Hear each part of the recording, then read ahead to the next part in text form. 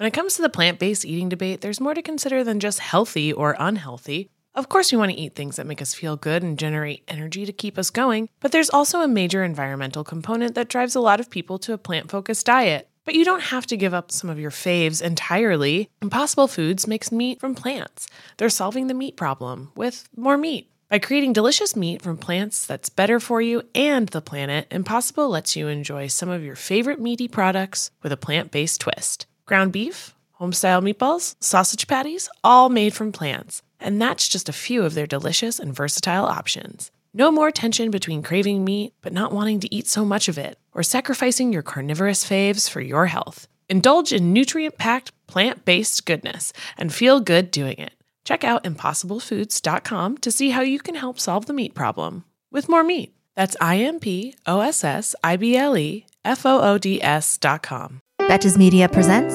I would like to speak to America's men for 1 minute. That slacker barista. I start getting full of emotion. Now we're going to build this new bridge here. Can I provide a definition? No, I can't. Betches Up Podcast. Like, how are people surviving?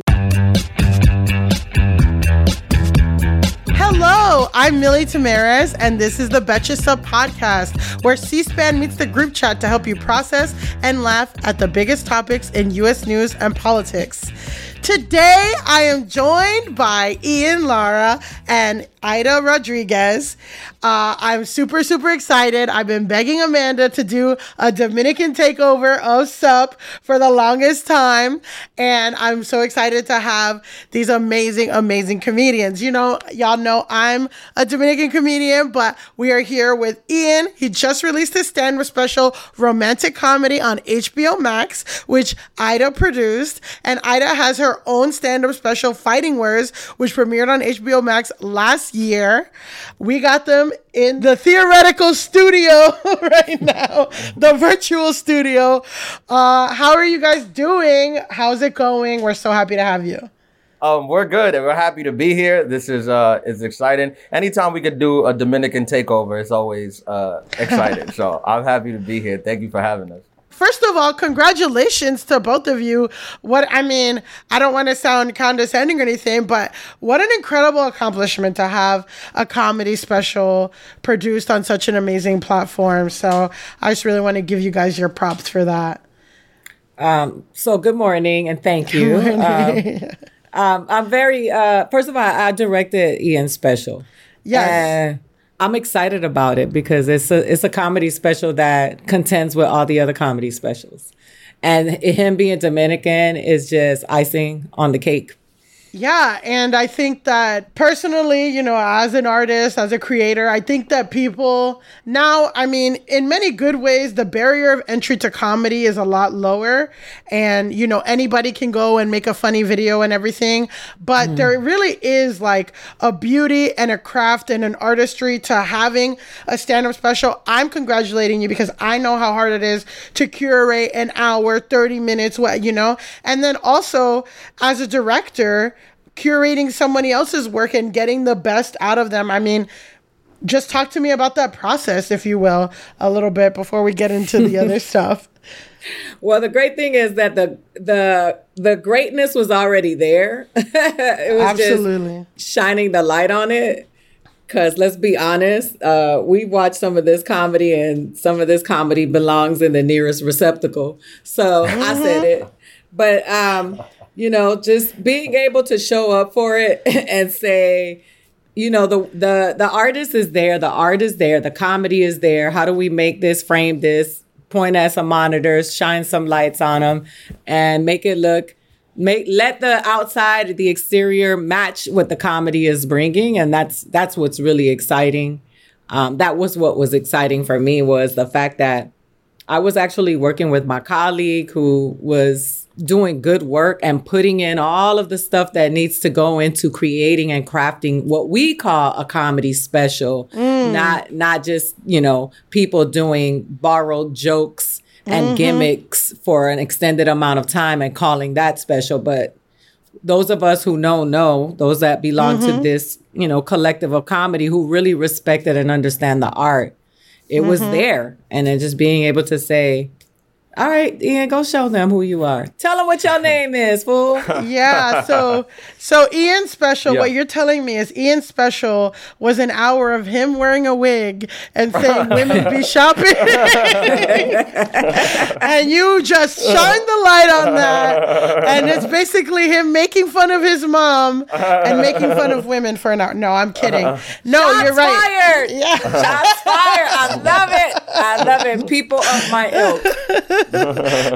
No. You're right. The artistry's there. I mean, I've had the pleasure of seeing Ian live, and I totally get it. Ian talked to me about what it was like to produce this special and that work and all of that. I'm so curious. And how was it to have Ida telling you to take that wig off and stop talking about women shopping? First of all, women do be shopping. And so does Ian. Yeah.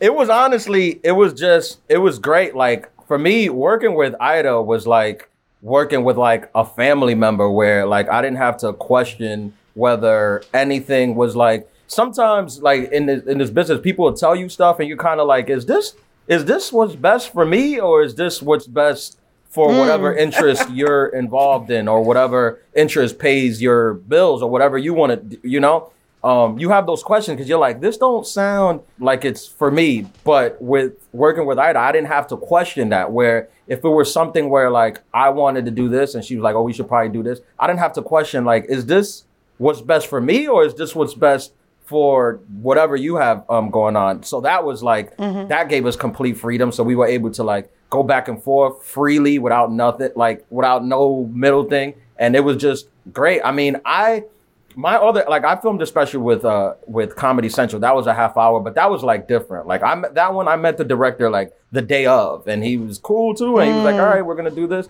But that wasn't this. We would get on the phone and talk for hours on end about like what's going on. I remember being on the road and calling her like, yeah, the material's coming along. We're going to do this. We're going to do that. So this was like, I'm very proud of this work that we did. Wow. Well, we love to see a mutual, respectful relationship that breeds artistry and gets an amazing product. Goals. I love it. But I want to hear more about you guys. Tell me where you grew up, what's your background. I mean, I know we're Dominican, so I want to hear where you grew up, where your family's from, where's your family staying now, and all of that. I'm from New York. I was born in Brooklyn. I lived there for like the first 11 years of my life. And then I moved to Queens for the rest of it. And I've been in Queens ever since. And my mom and dad, they were both born in the Dominican Republic. They were born a block away from each other in Dominican Republic in this town called San Cristobal. And oh my God, that's where my mom's from too. Oh, really? Yes, let's talk after. That's dope. Yeah, small world. We're probably my mom's from San Cristobal. That's so crazy. Yeah, my mom, she moved here first, and she actually went back and was just there for Christmas when she met my dad, and then she ended up marrying him and bringing him here. And we used to go back every summer, spend time with my grandparents, and so I have a strong connection over there. But yeah, I started comedy here, and I've been here my whole life. I met Ida when I was like a year and a half, maybe 2 years in to comedy. We had the same manager, and we were just I remember just us hanging out at the office and just talking, and we hit it off from there. Like we exchanged numbers, and we've been cool ever since. Oh my God, awesome. Ida, talk to me about your background. So I'm Puerto Rican and Dominican, and I grew up with my Puerto Rican family, and I just recently met my Dominican family a year ago, which is in my comedy special. That was actually when I met them. That wasn't like choreographed. Like the first time I saw my father was actually the first time that I saw my father. And Nadia, the director of the documentary, did it on purpose. But I grew up in between Miami and New York, mainly in Miami. I lived in New York when I was little, and then I came back to New York later. Ironically, New York also feels like home for me. And I grew up very Puerto Rican. I grew up eating pasteles and arroz con gandule. And I say that to say, not that I didn't grow up Dominican, but growing up in the United States, I grew up like, my Puerto Rican grandmother was like we ate arroz con gandules, and they ate pernil and pavochon for the holidays. We've never celebrated Christmas Day. Yeah. No. You know, like we always celebrate their 24th. Never. Yeah. Not my entire life. There's never been. Yeah. That's just hangover day, really. Christmas Day. Yeah, that's like, it's like that. And that's what white people, like, they're like, oh, that's what the white people do with that. Yeah. So today's their day. Yeah. We already got on our new clothes. Yeah. Everyone Latin celebrate the day before. So, okay, thank you for sharing that. I feel like Puerto Rican, Cuban, Dominican, there are differences, and I would love to share, obviously, but there's a lot more in common than they're the same people. It's the same people. Everyone's part. I have family like in Puerto Rico. It's all like the diaspora. We all know your hair and skin can sway your mood and impact your day in ways you can't underestimate.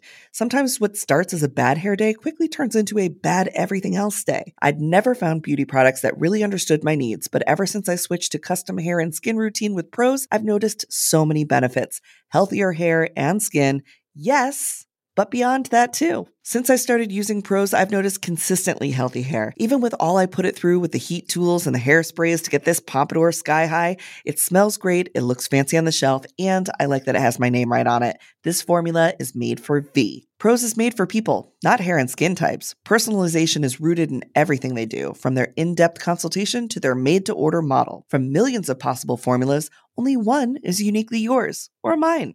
And Prose isn't just better for you, it's better for the planet. They're a certified B Corp, cruelty-free, and the first and only carbon-neutral custom beauty brand. They even have a review and refine tool which learns from my feedback and adjusts my formula to keep up with the seasons and changes in my life. Prose is so confident that you'll bring out your best hair and skin that they're offering an exclusive trial offer of 50% off your first subscription at prose.com/feverdream. So get your free consultation, then 50% off at prose.com/feverdream. That's prose.com/feverdream. Hey, American Fever Dream listeners, I'm here to tell you that there is no reason to panic the next time you're searching for the perfect gift. Now you can use Gift Mode on Etsy. Gift Mode on Etsy is here to take the stress out of gifting so you can find the perfect item for anyone and any occasion. It's easy. Just tap or click Gift Mode on your Etsy app or Etsy.com. Then answer a few short questions about who you're shopping for and what they like, and Gift Mode instantly gives you curated gift ideas based on hundreds of personas. Now it's simple to find gifts made by independent sellers for all the people in your life.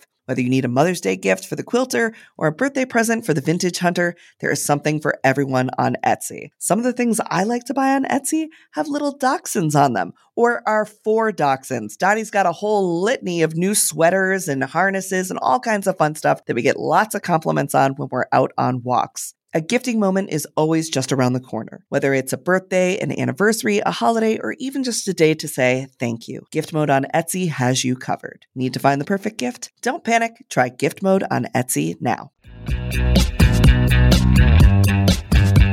I'm curious to hear. I identify as Afro-Latina. I'm pretty sure. I mean, I don't want to assume, but I know Ian has comedy about being Afro-Latino. Not me. I'm white. I know, Black family. We can talk about that too, but I'm curious to hear what you want people to know about the Afro-Latino, Latine community and representation and all of that. What are some things that you would love people to know about that? Well, I'm just happy that we finally have because we're not new. Like it seems like we just came out but like we've been here. We didn't just start existing in 2016. Like we've been here. Yeah. It's nice to have. I think it's nice to have like a name for it, and I'm just glad we have like a voice at the table as far as like Black people goes, where it's like we're Black people, but we can come to the table as like, oh, we're just not African American, but it's just like slaves that got off at a different place on the voyage, but we all come from the same place. So having that seat at the table, I think it's cool, because I remember growing up, I used to like my friends were like Dominican and African American, and I remember like some of my Dominican friends would make fun of me for being Black, and then some of my African American friends would make fun of me for being like Dominican, and not like in a harmful way, but that was just like the joke or whatever. Mm-hmm. And I kind of didn't know like where do I stand, but it's nice to have like a thing where I can be like, this is where I stand. I'm this.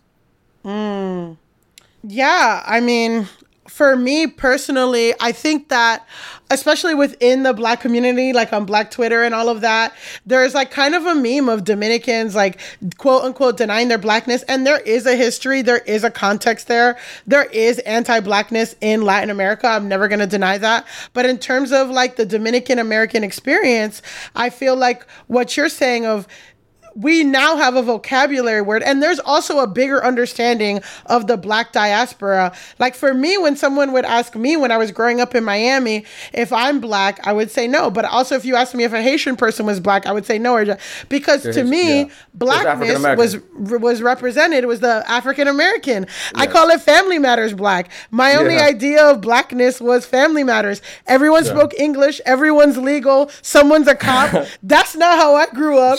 So you know, I definitely, but now we have this idea just in the same way that whiteness, there are white people from Spain, Portugal, Germany, all over. Now we have this Black diaspora understanding of like Nigerian, Ghanaian, Black American, 100%. All Haitian. So I think that's so incredible. And like, yes, but we've always been here, and it's not like it's a new identity, you know, but it's just a new vocabulary word as we're starting to talk about like the bigger Afro-Latino community. Yeah. And I'll say this too, because I see like the Black Twitter memes and I laugh, and I definitely do know what they're referring to. But everybody that I know, like every Dominican or Puerto Rican or Black Cuban that I know, embraces their Blackness. Like I don't know, like my family's all Black Dominican, and they all say they're Black. So I know it exists, but I think now, especially now, it's a lot more accepting than it was, and it's mostly the older ones that refuse to. And, you know, admit it. Like all the young ones I know are like, yeah, we're Black, obviously. I mean, I guess that's my question too. My next question is like, I'm sure both of you have family in Puerto Rico and in Dominican Republic. And as we're talking about, you know, race is such a big part of our identity in the US, especially as like Latinos. I'm curious of like how your experience of race differs from your family back home, and like maybe their experience and like things that you've noticed in conversations that you've had, because there are big glaring differences even within class and stuff. So I'm just curious how that's shown up for you. I know this is an intense question. So. I know you can have it. You see, I've been quiet this whole time because I'm exhausted. So, you know, it's funny because I always hear from family members back home who are like, why y'all always talking about race? Like, y'all always talking about race. God, aquí nosotros somos puertorriqueños. Aquí nosotros somos dominicanos. Like, and but it's also a level of denial about the racism that exists in Latin America. People just don't have time to focus on it like they do here because they're too busy trying to figure out how they're going to eat.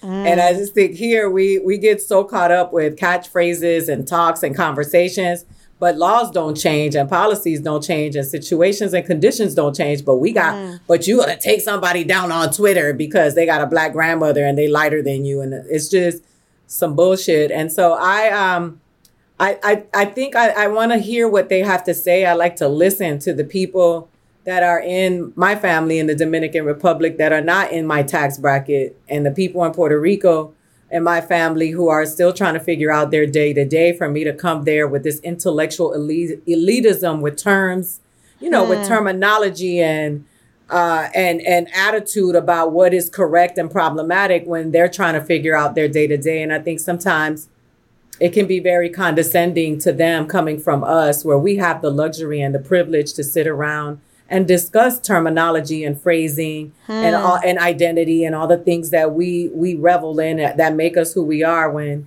they just trying to figure out how they're going to eat on Wednesday. And so I like to listen. I like to pay attention. I identify as Afro-Indigenous. I like to claim both of my roots. And I know that I've always spoken about the Afro-Latino, Latinx, Latinate agenda. I've been doing it since I started doing stand-up and I started doing public speaking, because I grew up being educated by a grandmother that told us that about our Blackness. And only within like the recent years was there a pushback from darker skinned Black Latin people telling me that I can't claim Blackness because of my skin tone. And then there's no whiteness that I can assume, because then white people look at me like I'm absolutely out of my mind. And so I just learned to just stop focusing so heavily on terminology and really focus on changing the conditions of my people in this country. But when it comes with the question about the Afro-Latinidad, I am tired of the erasure of Blackness within our spectrum. So I'm just glad that there's an awareness, and I look forward to change, because even though we are talking about Afro-Latinidad, when you look at TV shows and you look at movies, it's still very much, it's still very much being erased. And so even Black Latinos who have power in Hollywood erase other Black people, and they only want to be the only Black people in it. And so I just think it's important to keep talking about it. Yeah. And also to the family and the people that be like, why we keep talking about it? People ask us. We don't just like, it's not like we just walk into parties and start bringing up the geopolitical thing. Like, people constantly ask us, like, to the white person, when they go, no one asks them about race. That's why they don't talk about race. Yeah. Like, people put that on, you talk about race. People ask us. It's our experience. That's what people want to know. When a white person, no one cares about their opinion on race.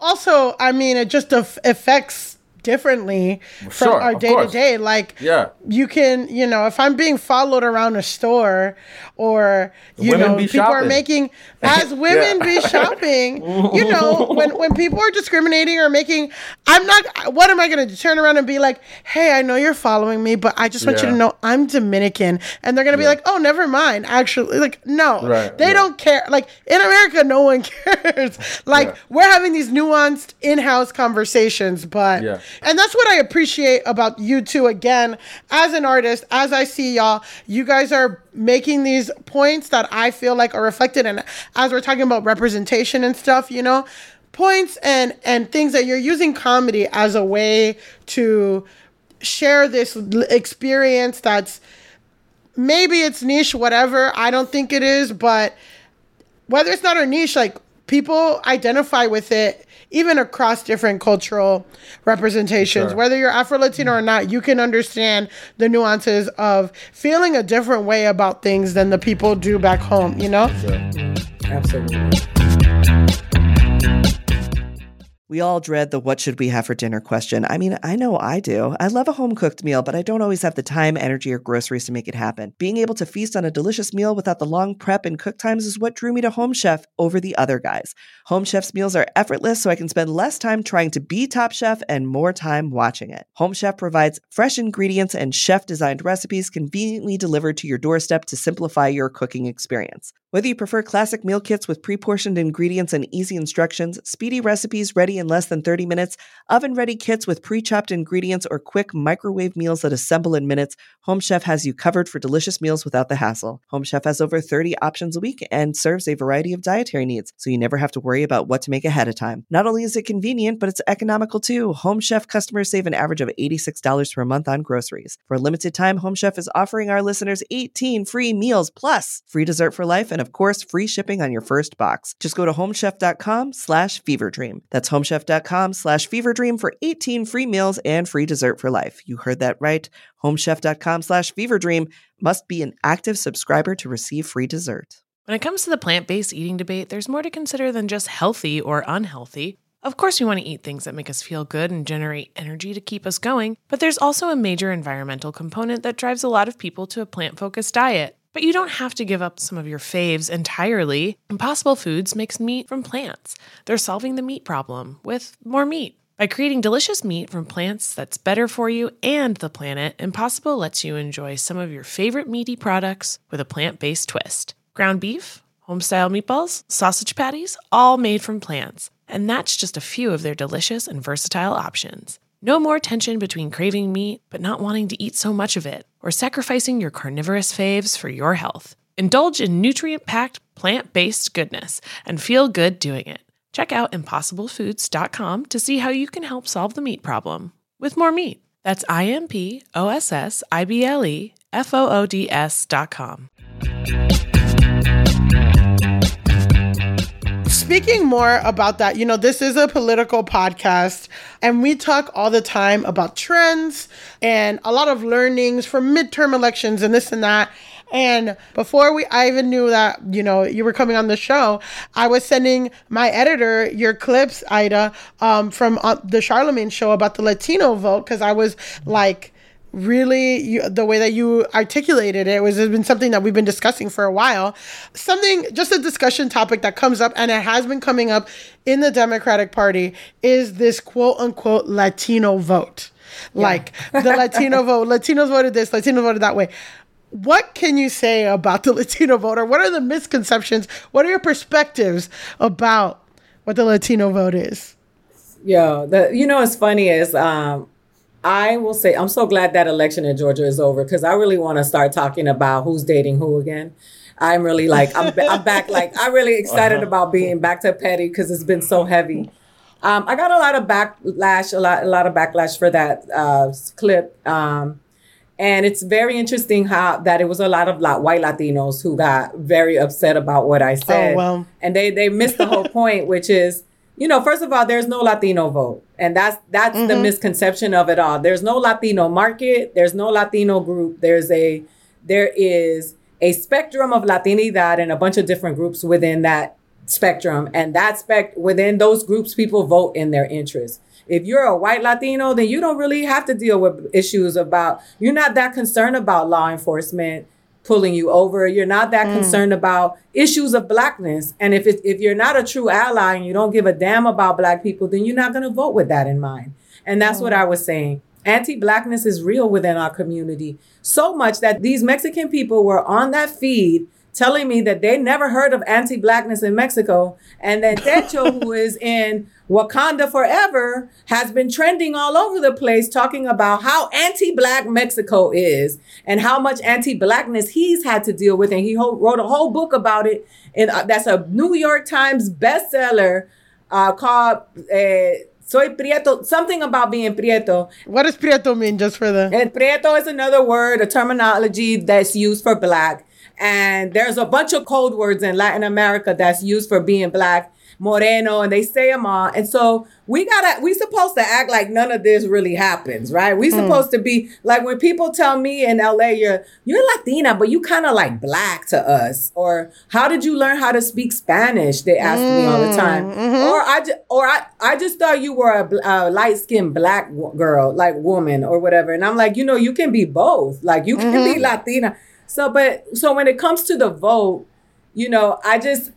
people fail to realize that big chunk of reality is that there's a lot of white Latinos, and not just in Argentina, not just in Bolivia, not just in Chile, all over Latin America, who identify as white, and they vote with, a certain interest. And they're also conservative. A lot of them, we were colonized through Catholicism and religion. So a lot of us vote with religion in mind. We're anti-abortion, but we're voting for people who are anti-abortion who want to send you home. And so it's just this very big mezcla, this big mixed jambalaya of people who, some people care about immigration, some people care about asylum. And so to say that we're just one group, and why the question wasn't why do Latinos vote the way they vote? The question that Charlemagne asked me was what is different between the Latino vote and the black vote? That's a very specific question. And my answer was that Latinos have their own white people. And white people tend to vote very differently than black people. Sometimes, even if you're liberal, because a lot of liberals like to pat themselves on the back. You call yourself a liberal and you'll move into a black neighborhood, but you will also work on pushing all the black people out that neighborhood. And I'm not generalizing, saying all people. I'm talking about the specific people within those groups. And so that is what plays a big role in the way that Dominicans and Puerto Ricans vote different, because Puerto Ricans have citizenship. And so they're not that hard up on immigration. Right. But Dominicans and Mexicans might vote a little more similarly because they do care about immigration, and Central Americans and Cubans have asylum. So they don't give a shit about immigration sometimes. So you got to be empathetic within your group. If you really care about the whole Latino group, then I, as a Puerto Rican, got to be like, yo, I got to care about the Dominicans and the Mexicans and the Cubans. So if we want to have collective power, and that's what happens within our group, and that's why we don't have collective power, and we just give our power to everybody else. Because a lot of us love white people. We watch the Fast and the Furious, and we give them our money, but we won't go and invest in Ian, and we don't go and invest. Like Gina Torres, I'm gonna shut up now, but Gina Torres is a Afro-Cuban woman who had a TV show and nobody watched that shit. But when John Leguizamo said whatever he said about whatever comment he made in ignorance that I don't think was malicious, but whatever he said about the Emmys, because he didn't include Jarrell Jerome, everybody used Gina Torres as the poster woman, and they kept posting this clip about her. And she told me, she was like, where were all these people when my show was on the air? Because nobody watched the show. But they'll make me trend. There it is. There it is. There it is. Wow, you're dropping bomb after bomb, specifically mind-blowing, shocking, that all Latinos are not a monolith. Breaking news. Wow. Breaking news. All y'all asses who be talking all this shit better make Ian Special one of the most viewed specials of 2022 and 2023 on HBO Max. All y'all rebels, y'all better be tuning in about this black Latino who has a comedy special on HBO Max. How many black Latinos do you see? Him in Orlando, Labor. That's it. So their shit should be trending through the roof. Listen, I'm going to pause watching Theo James's penis on White Lotus for 2 seconds to repeat the special. Everybody watch the special over and over and over again. No, you said a lot of things again that were so interesting, so true. Speak to my experience. As someone, again, I went to college in California. Even that experience as an Afro-Latina in California blew my mind, because it is a lot of like getting excluded from, the Latin kids in my college would all meet and not invite me and all this stuff. But then like, that's when I got acceptance from the black community, and it was a real, that was the diaspora moment for me. So yeah, it's interesting. But I think a big point of what you're saying is the Latino vote is not a monolith. And I feel that even with the Asian vote, as we're talking about, we talk about the Asian vote, and there's different even groups and castes in Asian, in the Asian community and stuff. So as we're talking about, if you were a campaign manager for a politician that you're very excited about, and you had an unlimited budget to target your people, what would you do? What would you get? Would you get Romeo Santos to talk? What would be an ideal campaign event for you to target? Or what would be your strategy to get more people like you out to vote? Well, to be honest, I think, I'll speak about what I know. In New York, the young Afro-Latino, Dominican, Puerto Rican vote in New York is very very educated.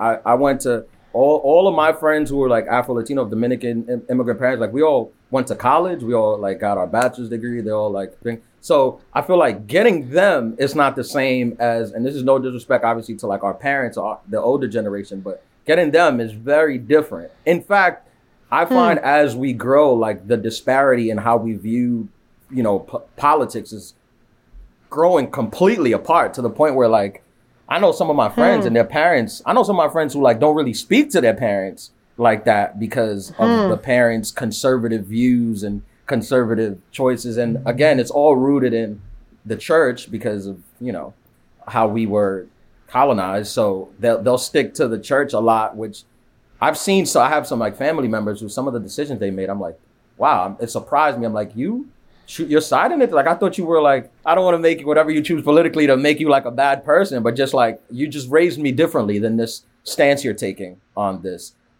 So I think for the young people, if I were a campaign manager for the young people, we have our issues that we care about. For example, like I said, a lot of them are educated. So a lot of us did have to take on student loan debt so we could go to school and get a degree and, have a job. So I would focus on that because, again, a lot of us are born here and are, we're lucky enough to be born in this country and have citizenship. So, we have concern for that for the rest of our family members. But we're more what affects us more on a daily basis is the our student loans, getting good jobs, having affordable housing. So the same thing that affects regular Americans who were born here. Like we've been able to, like, in a generation or two, pretty much integrate completely in the American system where, yeah, we're Afro-Latino with it, but we're just Americans, really.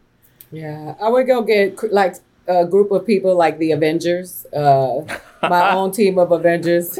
So I would go get like someone like Chris Smalls who understands unions, like grassroots people who are not celebrities, not career politicians, but people who are social activists, people who really understand economics, because to make difference in this country, everything is rooted in money. The capitalism is so corrupt and toxic that's what's ruining our country. But I would go get people like that, like, these young leaders and older ones too. Like I would have a system, like a village of people that represent all interests and points of views that are on the ground that you never hear about. Like you'll hear about a comedian being an activist, and I'm responsible for that too. Like that's why I always back people off. Like I'm not doing this day to day, because when HBO called me to do my special, I was on the road doing stand up, and then I went and did a comedy special with some Tom Ford shoes on and a outfit that was custom made. There you go. You know what I mean? And an SUV drove me there. Like, and I'm not bragging. I'm just saying. Suburban. So for me to sit there and say I'm